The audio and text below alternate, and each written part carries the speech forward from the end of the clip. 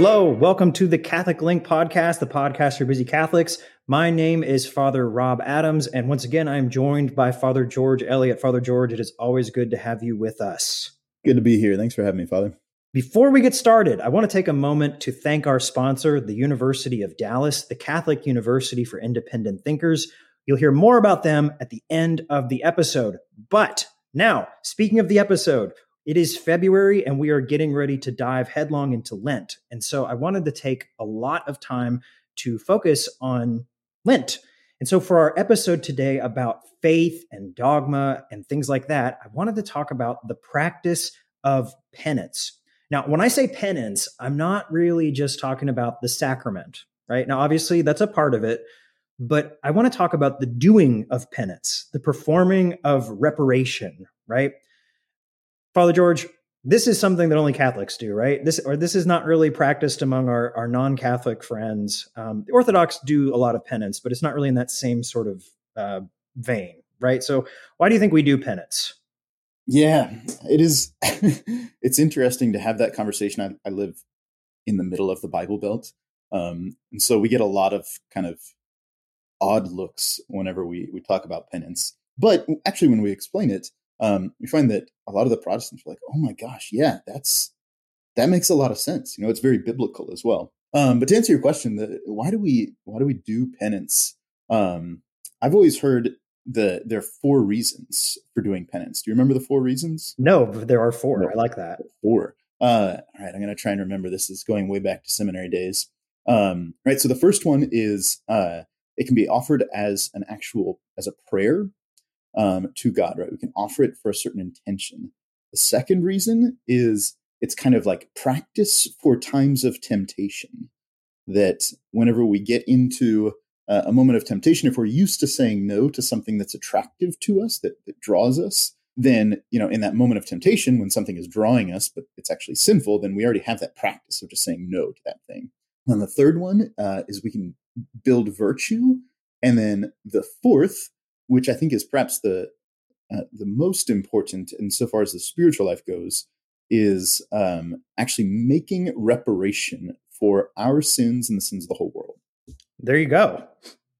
Wow, that is way more complete than I was ready to get into, but that is awesome. All right, awesome. Let's dive into reparation, because I think that's the area that it's best to teach people. Yeah, and I think it's something that's not really understood very well, because I know it can kind of feel like a couple things. On the one hand, it can feel like as Catholics, we're denying God's forgiveness, right? If Jesus died on the cross and poured out his kind of pure love for us, then isn't that enough, right? Are we saying that we're like, I went to confession, aren't I done?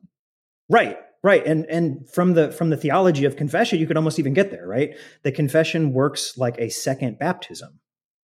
So yeah. We don't make people do penance after their baptism, right? And so in the same way, it's sort of like, okay, then what's up here? What's up here?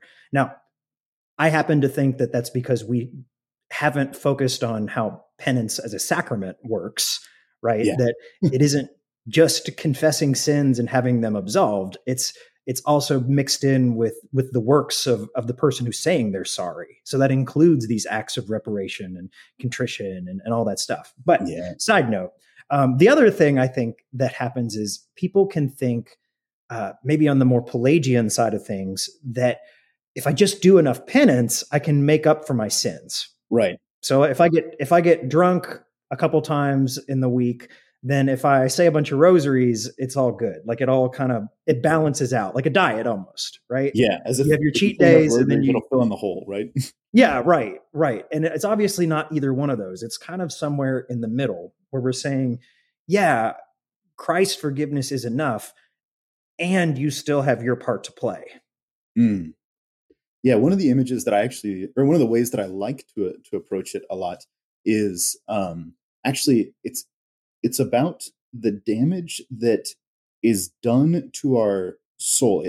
That sin warps the soul to a degree, and reparation is kind of this like bending our soul back to where it should be. Mm-hmm. Because if we think about it in the sense of like, well, it's about me fixing my relationship with God, then it almost seems like we end up falling into that kind of Pelagian thing of like, oh, now I'm saved again because I did enough rosaries, or now I'm saved again because I fasted for a few days. Right. Right. I mean, that's pretty close to the image I use. The one I talk about a lot is like kids playing baseball, right? So like kids playing Yeah. baseball and they hit a ball and it breaks a window, right? When the window's broken, there's a broken relationship between two people, right? Hmm.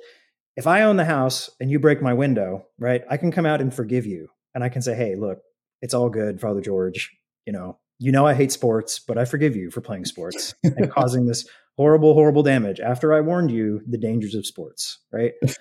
If you just played video games, this would never have happened. That's right. It would all be better. Right.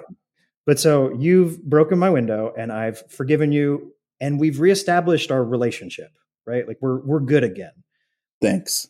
But the fact remains that the window is broken.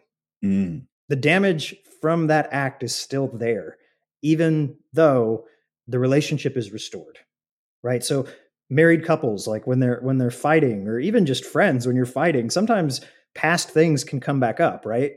And Yeah. and it's because even though you've forgiven the person and moved on, sometimes those things are still there in the water, right? And that can Mm. be bad. It's bad for a married relationship, it's bad for friendship, it's just bad, right? It's bad for any kind of relationship. And so I think penance is a lot like that. It's pulling out those damaged things, fixing the broken glass. It's doing our part not just to restore a relationship, but to restore the damage done by bad things. Yeah. That's interesting. When just to tie in the image of the broken window even more, you talked about how it's specifically when things get stormy in the relationship that having a broken window is the problem, or is a Yep. problem, right? When Yep. things are all sunny and fine, it's kind of like, well, now we just don't have to open the window. But when the storm comes, that's when you really want to be able to close the window. Yeah. Yeah, exactly. Exactly. And it's like one of the things in my diocese you run into with a lot of priests is they don't actually fix their rectories. So like there's like Mm. half the toilets don't actually work and like there's like a room that's full of mold or something. And Hmm. they're like, oh, I'm good until the next guy comes in and actually needs that space for something. There's like taking Uh-huh. care of his mother or something. And you're like, hey, it's cool that you didn't want to fix this problem, but it needs to be fixed. Yes. And I say that just because I think we don't talk about that enough in our spiritual life, right? That there are parts of us that need penance. There's parts of us that need rebuilding, or like you said, bending back to where they ought to be. One of the things I think is really cool is the church gives us these things called indulgences, right? Mm. I've often had people say, well, if that's all true, then like I give light penances in confession. Uh-huh. And people are like, well, if that's all true, then like, why do you give a light penance? If you really think that, why don't you tell people to fast for a month or something? And the reason is because the church gives us indulgences. And indulgences aren't just meant to be for like the dead, even though they are. But I like how we used to talk about it, where indulgences counted for so many days, right? Mhm. We used to think of it as like so many days out of purgatory. And maybe, I don't know. But the other way I like to think about them was like where it said a Hail Mary was like 250 days indulgence or something. The idea was it was the same as 250 days of fasting, right? Whew. 250 days of hardcore penance and bending. And that's to show that there's grace involved, that Christ and the church itself does the work for us and with us, right?